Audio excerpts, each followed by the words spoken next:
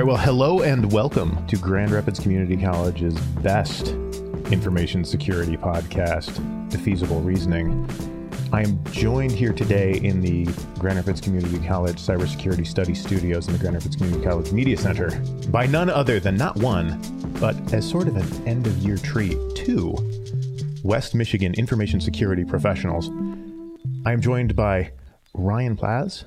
Say hello to the nice people, Ryan. Hello. And by Elliot Herzl. Hello, everybody. And of course, as always, executive producer extraordinaire, Noah DeSmite.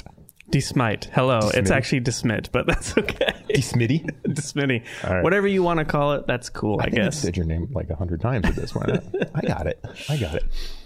All right. So to further our introductions, Ryan here is a cybersecurity developer at Defense Point Security, LLC. Is that correct? That is correct. And what would you say a cybersecurity developer does, say, at Defense Point Security, LLC? This is supposed to be the easy question. I hope you know the answer to this one. I can tell you what I do. What would you say you do here? So broadly, what I do is develop security solutions, programming in general, our security automation and orchestration platform. We're using Splunk Phantom, and I help build custom apps and playbooks for that. For the lay listener, Splunk is sort of the monitor your networky, It's a dump for your logs that lets you search them. figure out what your computers were doing while you weren't looking at them, and then go through and review it. Yep. Gotcha. And then, Elliot, I understand you are a systems engineer with Priority Advantage. That is correct. And so what do you do exactly? So first off, there's a disclaimer. I am speaking on behalf of myself and not on behalf of any of the companies that I currently work for or in the future will work for. Is that true of you also, Ryan? That is also true. Yeah, we work with that assumption. Yeah. All right. Feel free to get right up on that microphone, Elliot. All right. So I currently do, I was onboarded to do kind of vendor onboarding, third-party assessment kinds of things. So there's a lot that happens with that. Slow down for a second. Unpack that for me. Vendor onboarding means some other company. Yep. That we partner with for maybe like an application or partner with for a service to, per se, provide ID cards to patients. So we have to work with them to transfer data or to transfer files or to ensure that we can use one of their applications to intermingle with the data. So there's a lot that has to be connected there, and there's a lot that some people may not think about when they think, yeah, we're going to onboard a vendor. Well, okay, we have to outline the requirements. We have to outline really what they're supposed to be doing, what we can do, and where those lines sit. And there are many lines depending on what you're doing with them, whether you have to install some kind of service or server for them, or they might come on-prem. What kind of security do they have? And for the uninitiated, on-prem is on our premises. Yep. Like they have to be in our building. Yeah, they would be local. They might be contracted. They might be somebody that's offshore as well, somebody that works in a different country. There could be lots of fine lines there, and I have to start to manage those aspects of our business, which is Priority Advantage. That is actually underneath what we call the mothership of Spectrum Health. Gotcha. They all kind of merged into one big giant healthcare conglomerate. And we do specifically Medicare Advantage plans. If you are familiar with MAPD and MAP. Sure not. Okay. Basically, it's insurance for the elderly folks. Mm-hmm. So we support them in making sure that we're kind of like a white label company that will create products for others. And you mean products, insurance products? Yes. You got into IT or the cybers or whatever it is we do. You probably didn't set out to work in the insurance industry, right? Not entirely, but I didn't really have any specific goal for, hey, I want to work for the government or in healthcare or in the banking industry.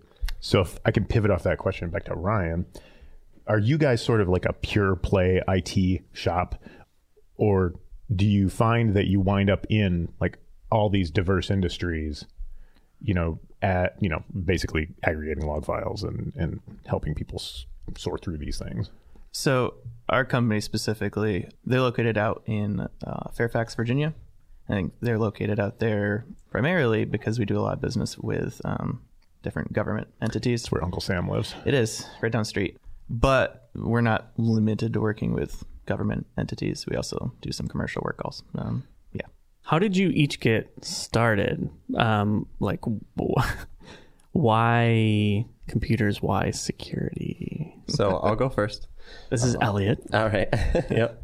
So I started actually in IT right after my grocery store gig back at Big Top. I went over to ATEC from Big Top, and ATEC has showed me that customer service is probably like the number one key factor to doing business anywhere. They have also shown me that it doesn't really matter too much what the workplace looks like. It matters what kind of work you can do. Because we were basically like the back-end geek squad, but we would be do front-end work and try to be salesmen for our products and still help customers out with PC tune-ups, virus removal, custom computer builds. All that Geek Squad stuff? Yep. Heck yeah. So this is where I started. This is where my beginning was. As far as work, I got this job instead of another gentleman, which actually wanted to be hired on too. He had a bachelor's degree in network security, and I got hired in without any kind of degree just based on what I learned from KCTC. So I knew things from KCTC that I applied to this job, and I moved up from here because I knew people in school. So I met a woman named Megan Peterman, and hopefully we're going to have her on the pod after she's no longer my student. Yeah. All right. And she helped me get a job at Spectrum Health in the help desk. And from then I moved up and learned about all the different kinds of people that do work in security. And I informed one of my bosses, my current boss, and had a meeting with him that, hey, I want to do security things. I want to be deep in the roots. And he let me free. And currently I do vendor work, but I started doing very deeply technical security, working with Splunk, working with other tools like currently we're trying to onboard Exabeam. So what's an Exabeam?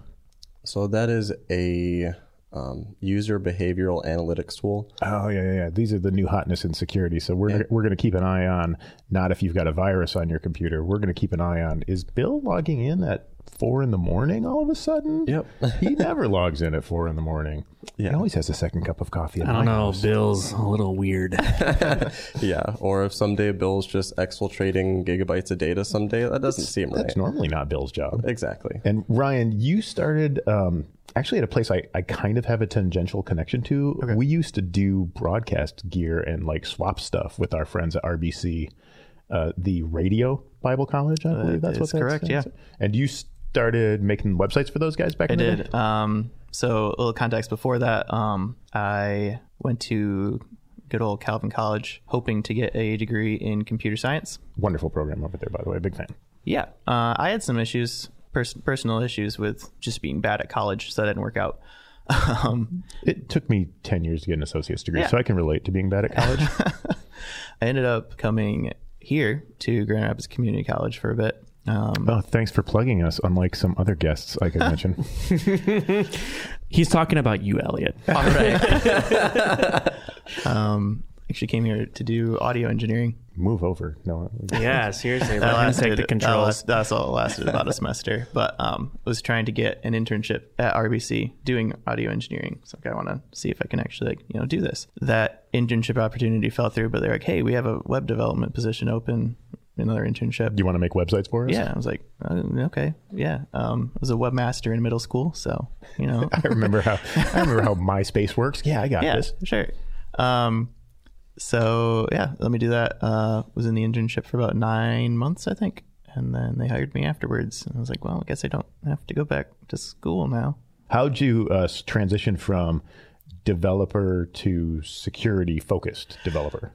So mostly I just found the right company. A lot of security companies are, potentially lacking development talent. They'll have security people that also know kind of how to develop things. And then they were looking more for someone that was a developer that could learn security things. So I had the necessary skills and the desire to learn. So got the job. Gotcha. So it was, we hear a lot of that where we don't really have any humans who were classically trained as security folks because security just wasn't a thing about 45 minutes ago. Right. So now we've got to take people who either know systems or take people who know networks or take people who know coding and grow them into what have yous. So now you and I know one another from hashtag MySec, hashtag GRSec, which is, how did that happen? So I started at Defense Point. I was looking to get more involved in the information security field. So I started looking for meetups to go to. There's a couple in Grand Rapids, but they either meet like quarterly or, it's more management focused, something like that. But then I found MySec. What's their website? MySec.us? Yep. What kind of stuff do you do there? So each meetup has a specific day. So Grand Rapids is Thursday. The second Thursday is the meeting. The last Thursday is the social. So that's just going to the bar and hanging out. Cool. Talking, getting to know one another. That's cool. And like anybody can come? Yep. Open to everybody. It's a pretty casual atmosphere. Where are the meetings going to be held? The meetings are going to be held at Grand Rapids Community College. Really? The Applied Technology Center. Oh, the ATC, you say? Yeah. I think currently scheduled in the Makers Lab too. Correct. And so there was a little brand confusion going on about GRSec because when I was a young man, there were all these guys who worked at Spectrum Health who now work at Target. And they used to have, and amongst others, there's a handful of dudes who would occasionally show up to this thing called GRSec, which is grsec.blogspot.com. And when those fellas, and I think it was only fellas, moved off to the beautiful Twin Cities area, it sort of died on the vine, but then occasionally got together. And I think where we're headed with this is that we're going to try and bring those two things together and get the nice guys from the old GRSec to come hang out with us at the new GRSec, get some old blood in. So to tell you how old school this was, when I got my CISSP, which is super cool, meant I immediately got a high-paying job in information security. You needed somebody to jump you in. And do you know Stephen Tobias over there? Yes, I do. So he and I knew each other from back in the karate days. Wow. Yep. And I was like, man, if I'm going to have somebody jump me into the CISSP gang, Toby Wan needs to be the guy to get it done. Karate days? Oh, yeah, dude. Okay. Way back in the day. So actually, my first teaching experience, I try not to do my biography too much in this deal, but so just fast forward, I ran a karate school for a couple of years. Oh, I thought you just you ran a whole school. Yeah, dude. Wow. Dang. Yeah. So my instructor moved to a bigger building on 28th Street, and there was this little rundown karate shack, which was on Burton before you get to Kalamazoo, where the train tracks are on Burton Street. Mm-hmm. And it was called Blue Dragon Martial Arts. And it always kind of had a soft spot in my heart because I grew up on the Southeast Side, and the reason I learned karate is because I got my ass kicked on those train tracks by a couple of dudes one day. And I came home just whooped on, and my mom was like, you need to learn karate. So, You became like Mr. Miyagi. That was kind of like a career goal. Yeah. I think I'm Miyagi in a different way than the straight up martial arts thing. And then I had this whole crisis of conscience when you do kind of look like Miyagi, though. I do. I had this sort of crisis of conscience when mixed martial arts became a thing, and I watched one of the Gracies climb up this 6'8" black belt Dutchman and just choke him right the heck out. Wow. And he's like 4'2", and I'm like, I think I'm missing a component in this whole martial arts thing. Yeah. So I have a sensei complex because of that, I think. So my understanding is that the MySec grew out of B-Sides Detroit. Yes. Is that right? Yep. Okay, and they were kind of like the cheering squad for that. And GRSec, I think, was a Paul Melson invention, if I'm not mistaken. Just trying to build community here, which is also part of the squad that makes GrrCon happen. And I think Paul's still involved with that, but mostly it's a Chris Payne joint these days. Elliot, you didn't explain to me how Grand Rapids Community College influenced your journey into information security, other than you met Megan and she hooked you up with a gig. Yeah. So it's influenced me in a way to help me grow and learn and to become a better individual, not just personally, but as well as learning all the different technical aspects, whether it be in Linux/Unix, networking, which I apparently excelled at, And ethical hacking was one of my favorite classes, which our professor here taught me. And it was probably one of the best classes that I've ever had. Wow. You can't get a better grade at this point, so there's no use in sucking. No, that's all right. I enjoyed that. Something that I kind of learned from that is there's kind of a gray line between red and blue team in some aspects. But I personally still prefer being on the blue team rather than the red, because I'd rather help harden the infrastructure, help secure things. Testing is also nice. I don't know what your thoughts are, what everybody else's thoughts are, but I prefer the blue team. Well, Ryan, it sounds like you're stuck on the blue team if you're analyzing log files. Yeah, that's fine with me. What does that mean, blue team? So, but I know red versus blue. I kind of understand that concept, but what's like? I didn't know that blue team actually had like some deeper meaning. Yeah, I didn't learn this very long ago either, so don't feel too bad. Blue team is much more like the guys that you go to for help in your organization. They may be guys on the back end that help control like the security operations center. They're the guys that help maintain your business, honestly, because that's what it all comes down to. We all use computers to do business, and computers have to be secured. So they're normally the guys that will help implement solutions and help people to better secure themselves, the business, the data, all the different aspects that you use in a day, whether it be, hey, you're logging into our online banking system. You have to use two-factor auth now because that's more secure. Small things like that. And there's a lot that goes into two-factor authentication being, a password plus. I do know what that is. Okay, just trying to make sure we're keeping you up to speed. That's all right. And what about red team? Red team is much more like offensive testing. It should be something, in my belief, that helps you harden your infrastructure, helps you secure what you have going already. So if I were to attempt to attack something that you have, I should work with you to ensure that that's more secure. So if you go back to maybe, 2 podcasts ago, remember Jim? Yes. The closest job he's ever had to being a spy? Right. Straight up red team. So like, and we steal that language from the military, who used to have red team activities where they would have somebody try and break into the base, and those guys would be the red team, and then the blue team would be defending the base. Right. Well, I also always think of that classic red versus blue series, online series. I don't know. Is with that Halo? Like? Yeah, with Halo. Is that kind of like an old person thing now? That series, or is it still relevant to the young folk? It's still relevant here. You got the Rafflecopter, and it goes swah, swah, swah, swah. Yeah. That one. Yes. But red and blue team, and it can be more than just computer security. It can be like lock picking. So if you have no locks on certain things, then that's probably a bad idea. Like especially your data center, you need to have many controls in place. And then maybe you want to bring in a red teamer that has a specific role of picking those locks to see how quick and easy he can get in. You can't just roll for dexterity and see what happens. Unfortunately, no. No. I know that's what they do. I mean, think about it. But that's why, like Dr. DeMott's place that Jim works at, they employ ex-military dudes who, not bad at picking locks. That physical security component of it. So you're into the automation piece and orchestration. What does that allow my business to do that like Elliot can't do all by his lonesome? Sure. I think the biggest thing it allows you to do is maybe if you're running a SOC, a security operations center, if you will. No, the thing you put on your foot. I run in SOCs, not exclusively, obviously. Could you run a SOC in socks? Just SOCs, if you did it right. While getting socked in a karate? Perhaps. Okay. We digress. So you're running a SOC. Yep. It allows you to run a, potentially a leaner SOC, so less people. It kind of, I don't want to say it replaces tier 1, but it empowers tier 1 analysts.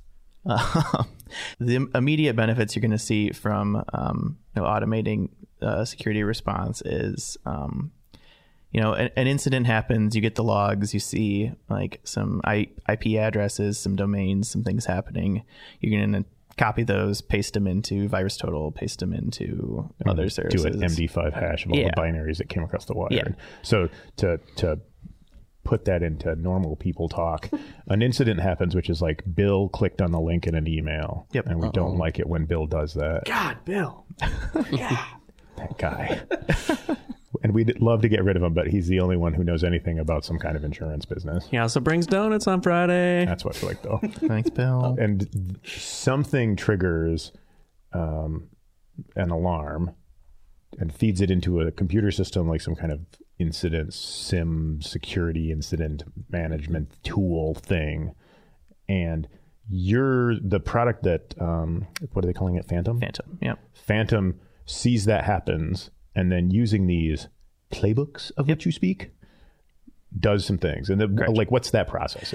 So incident comes in, there's a bunch of what they would call artifacts attached to it. So IP addresses, domains, MD5 hashes, any details about the incident that are important. Sweet PCAPs full of packets. Yeah, whatever you want. All right. What Phantom will do, it knows what kind of incident that is. You write a playbook to at least begin responding to that. So deleting Bill, Bob's account. Bob? Was it Bob or Bill? Bob? They're probably Bill. both Bill. guilty. So it immediately deletes his password and his user account and sends him a "you've been terminated" letter. Correct. Wow, that's extreme. So we'll say it's like a phishing email or something. What you would do is write a playbook to begin responding to that. So normally you'd begin investigating those artifacts manually. But what Phantom allows you to do is create a playbook that says like, oh, I want to hit VirusTotal. I want to do like a whois on this. I want to geolocate it. I want to do all these things. I can do them To make sure your opponent knows that you know they're there. Yeah. Right. By like hitting their DNS servers. Sure. And Why not? perfect. Hey, that's not my part. You tell me what to do, I put it in a playbook. And it happens. And it happens. What that allows to happen is incident comes in, and before an analyst even has a chance to look at it, all of that stuff's already run and is in there for them to see when they actually get to, checking it out. As a guy who in his previous gig was into automating people out of employment, the way I think we used to say this is that what we do is we enable the employees we have to do more. Correct. To move into different positions. So what I'm hearing is that basically there's a rote set of procedures that I'm going to do when an incident happens. I'm going to look at the user's machine. I'm going to review all the log files, and a playbook allows that all that stuff that normally is just rote, repetitive work to kick off. Correct. And then we free up the analyst to do like the human creative thinking side of that. Like, Make a decision. yeah, do we want to delete bsmith@company.com from our Active Directory now and send him termination papers? Because that's the kind of power that information security departments have in the real world. Yeah. And the potential there too. Oh wait, is no, that they don't. you can get to the point of depending on your confidence level, automating the response to an incident also. But so if you had logs that said something like Bob downloaded a file and started running it, maybe the appropriate incident response would be something like, we kick his computer off of the network until we Quarantine the can machine, dispatch somebody to take a look at it. Correct. Bet you wish you had a system that did that. Well, being in the cloud, it's slightly different, but we have certain controls in place. What is the cloud element of what it is you do? So the cloud element, I actually do a bit of security beyond just vendor kinds of things, third-party assessment kinds of things. I work with our network folks actually back at Spectrum, as well as some of the security folks to actually make sure we can harden ourselves and ensure that the cloud is more secure. Now, it's kind of like a new platform for most people. A lot of people have on-prem security solutions, but moving into the cloud, things are nice like AWS, Azure, Office 365, but there's a lot more that you still have to manage as far as like access, who has access to what things are intertwined with each other, how things are tagged in AWS. So it's kind of just a different platform. You don't really have to manage the lower layers being on-prem or like the HVAC of your server room. I don't have to worry if like the wires are broken or anything like that. No, that's all taken care of by your cloud service provider. Does this involve a CASB? So, and what is a CASB? You didn't know there'd be a quiz. Interesting point. So that is something that I don't know if I want to discuss currently, because there are certain things that we're implementing that do help those kinds of things. You don't want to, but you're going to. Yeah. I'm just kidding. We're not trying to put you on. For the kids at home, though, what's a CASB?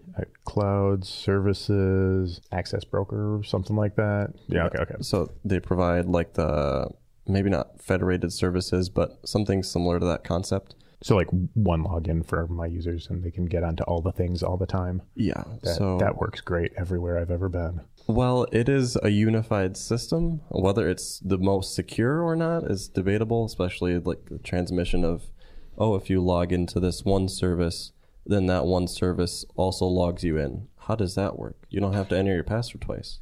Some people call it OAuth, some people use SAML or SSO. I could explain them if you want. I definitely got that they were acronyms. Okay. All right.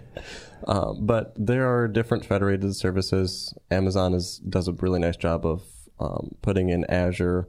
I think they also work with Google Cloud as well for logins. Right. So, yes. One of the last consulting gigs I did was trying to unwrap the rat's nest of somebody's like home brewed central authentication system. And I was just like, you guys just need to walk away. We use Find yourselves a CASB. We happen to use a lot of the base things, but customize them for ourselves. So we don't have any weird scripts or anything that run that are inefficient. We use a lot of their services, but build on top of them to make them more secure. Gotcha. And as long as we're getting information about your network, what's the minimum password requirement for you guys? At least 54 characters. Special lowercase number. You have to have something from a different language, specifically like Swahili. UTF-9. No. I, as a video producer and audio producer, use the Adobe suite a lot. And for a few years now, it's all been in the cloud. That's how you subscribe. It automatically updates. And you're talking about, Office 365, which is in the cloud. Excuse me, in the cloud as well. Do you guys see software and security services just more and more moving to the cloud in that way, so that you're really not doing any kind of local installing? It's all just sort of connect to the internet and get it done? Yeah. Okay. Yeah. Good. I think one of the benefits you get from moving things to the cloud is, throw out a buzzword here, scalability.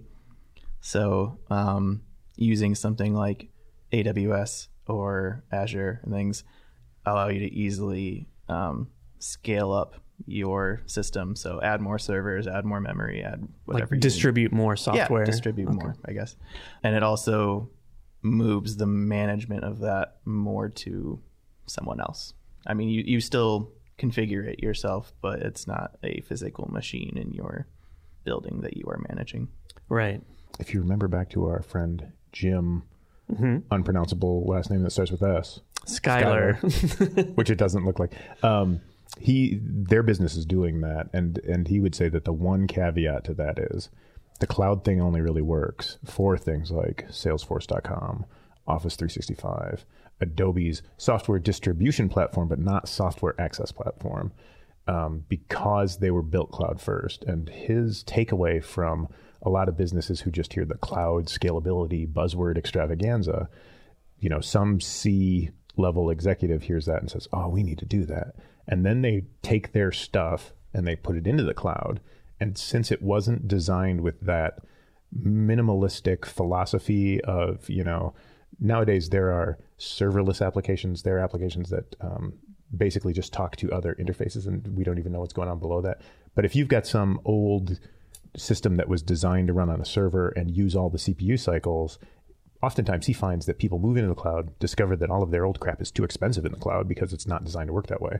And then they wind up pulling people back out onto either back into their data center or back into a data center hosted by someone where you buy the equipment as opposed to cloud. So it sounds all super easy and fun to do, but there have been a bunch of people who've tried it out and then find out, oh, it's just a different set of problems. Yeah. And a set of problems that are an expense, they're a CapEx as opposed to a They're not a capital expense. They're a ongoing operation. They're OpEx. They're an operational expense. So like that affects how your taxes work and how you can, capital expenses you can depreciate. So there's like all these business implications that go along with it, particularly for smaller businesses, which is #nightmare. Yeah. Speaking of the most interesting thing I've seen in the cloud lately, has anybody seen Project Stream from Google, where they take a Chrome browser and stream Assassin's Creed to you on it? How's that work for bandwidth? What is that? What's the cost there? That's the thing. It takes some bandwidth to get it done. Yeah. I have a friend who has tried it and says it's a video game and the latency isn't an issue, and on a cable modem it looks fine. But so all that money we're spending on insourcing our video cards, Google's going to break that, and they're just going to move all that stuff to the cloud. Well, it still has to render on the system. Nope. It renders just in the browser. It renders in the cloud and then is transmitted to your system. An interesting experience related to this that I have, I've been trying to play Portal 2 with my daughter. And man, I love that game. It's such a good game. Good stuff, Maynard. And playing it with my kid has been an amazing experience. But some NVIDIA update broke my gaming computer's ability to play it. And I think it might have something to do with their recording software or something. But long story short, you'd push the button to start Steam and it'd break. So what I wound up doing is streaming it off of a laptop, from the laptop to my big computer, just because it's got the big monitor and stuff. It works fine. So you just extend that across your cable modem, and it's the same idea. So how do we get a hold of you guys on the social medias? Are you into that sort of thing? Do you have a personal brand that you're attempting to extend through the use of social medias, or do you just post pictures of puppies and stuff? I just don't use it that much, but I have it. I am at WordPlass on Twitter. Back when you were doing WordPress. It was an attempt to brand myself as a WordPress developer. At this point, I'm too into it to switch. So you get a lot of people in this business who have like decisions they made when they were 13 haunting them for the rest of their days. Wow, that sounds personal. My friend. It was my friend. Asking for a friend. Oh, okay. What about you, Elliot? How do we get a hold of you? So normally I am on LinkedIn's. I do not currently have a Twitter. I know a lot of cybersecurity professionals use Twitter for lots of things. So I'm also on GitHub, as well as I'm trying to make my own blog. It's Synture, SYN-TURE.com. And that's also the same handle on my GitHub. What's a Synture? That is something that is generated from a word generator. But I saw it and I thought of TCP/IP. So if you're familiar with like how you establish a connection to another thing on the internet, the whole 3-way handshake business. Yeah. Did you know there's a 4-way handshake? Yes. It's amazing. So SYN-ACK, and ACK. So it's SYN? SYN-TURE.com. And it is very blank. So feel free to judge all you want currently. I like the key logo. That's good stuff. Yeah. So I enjoy cracking the Wi-Fis in my own realm of your own area. Wi-Fi's, not other people's Yes. Wi-Fi's. All right. Yep. You can come in and break the pineapple if you want in the hacking lab if you're will. looking for something to break into. Okay. All right. Well, so one thing we haven't done that we have been remiss about is to thank not only our guests, thank you, gentlemen, we appreciate you coming on board, and our executive producer, but you, friends on the internet, the listener. I understand we have soared into the double digits of downloads and subscribes, so thank you very much. I, as always, am Professor Andrew Rozema, and this was Defeasible Reasoning.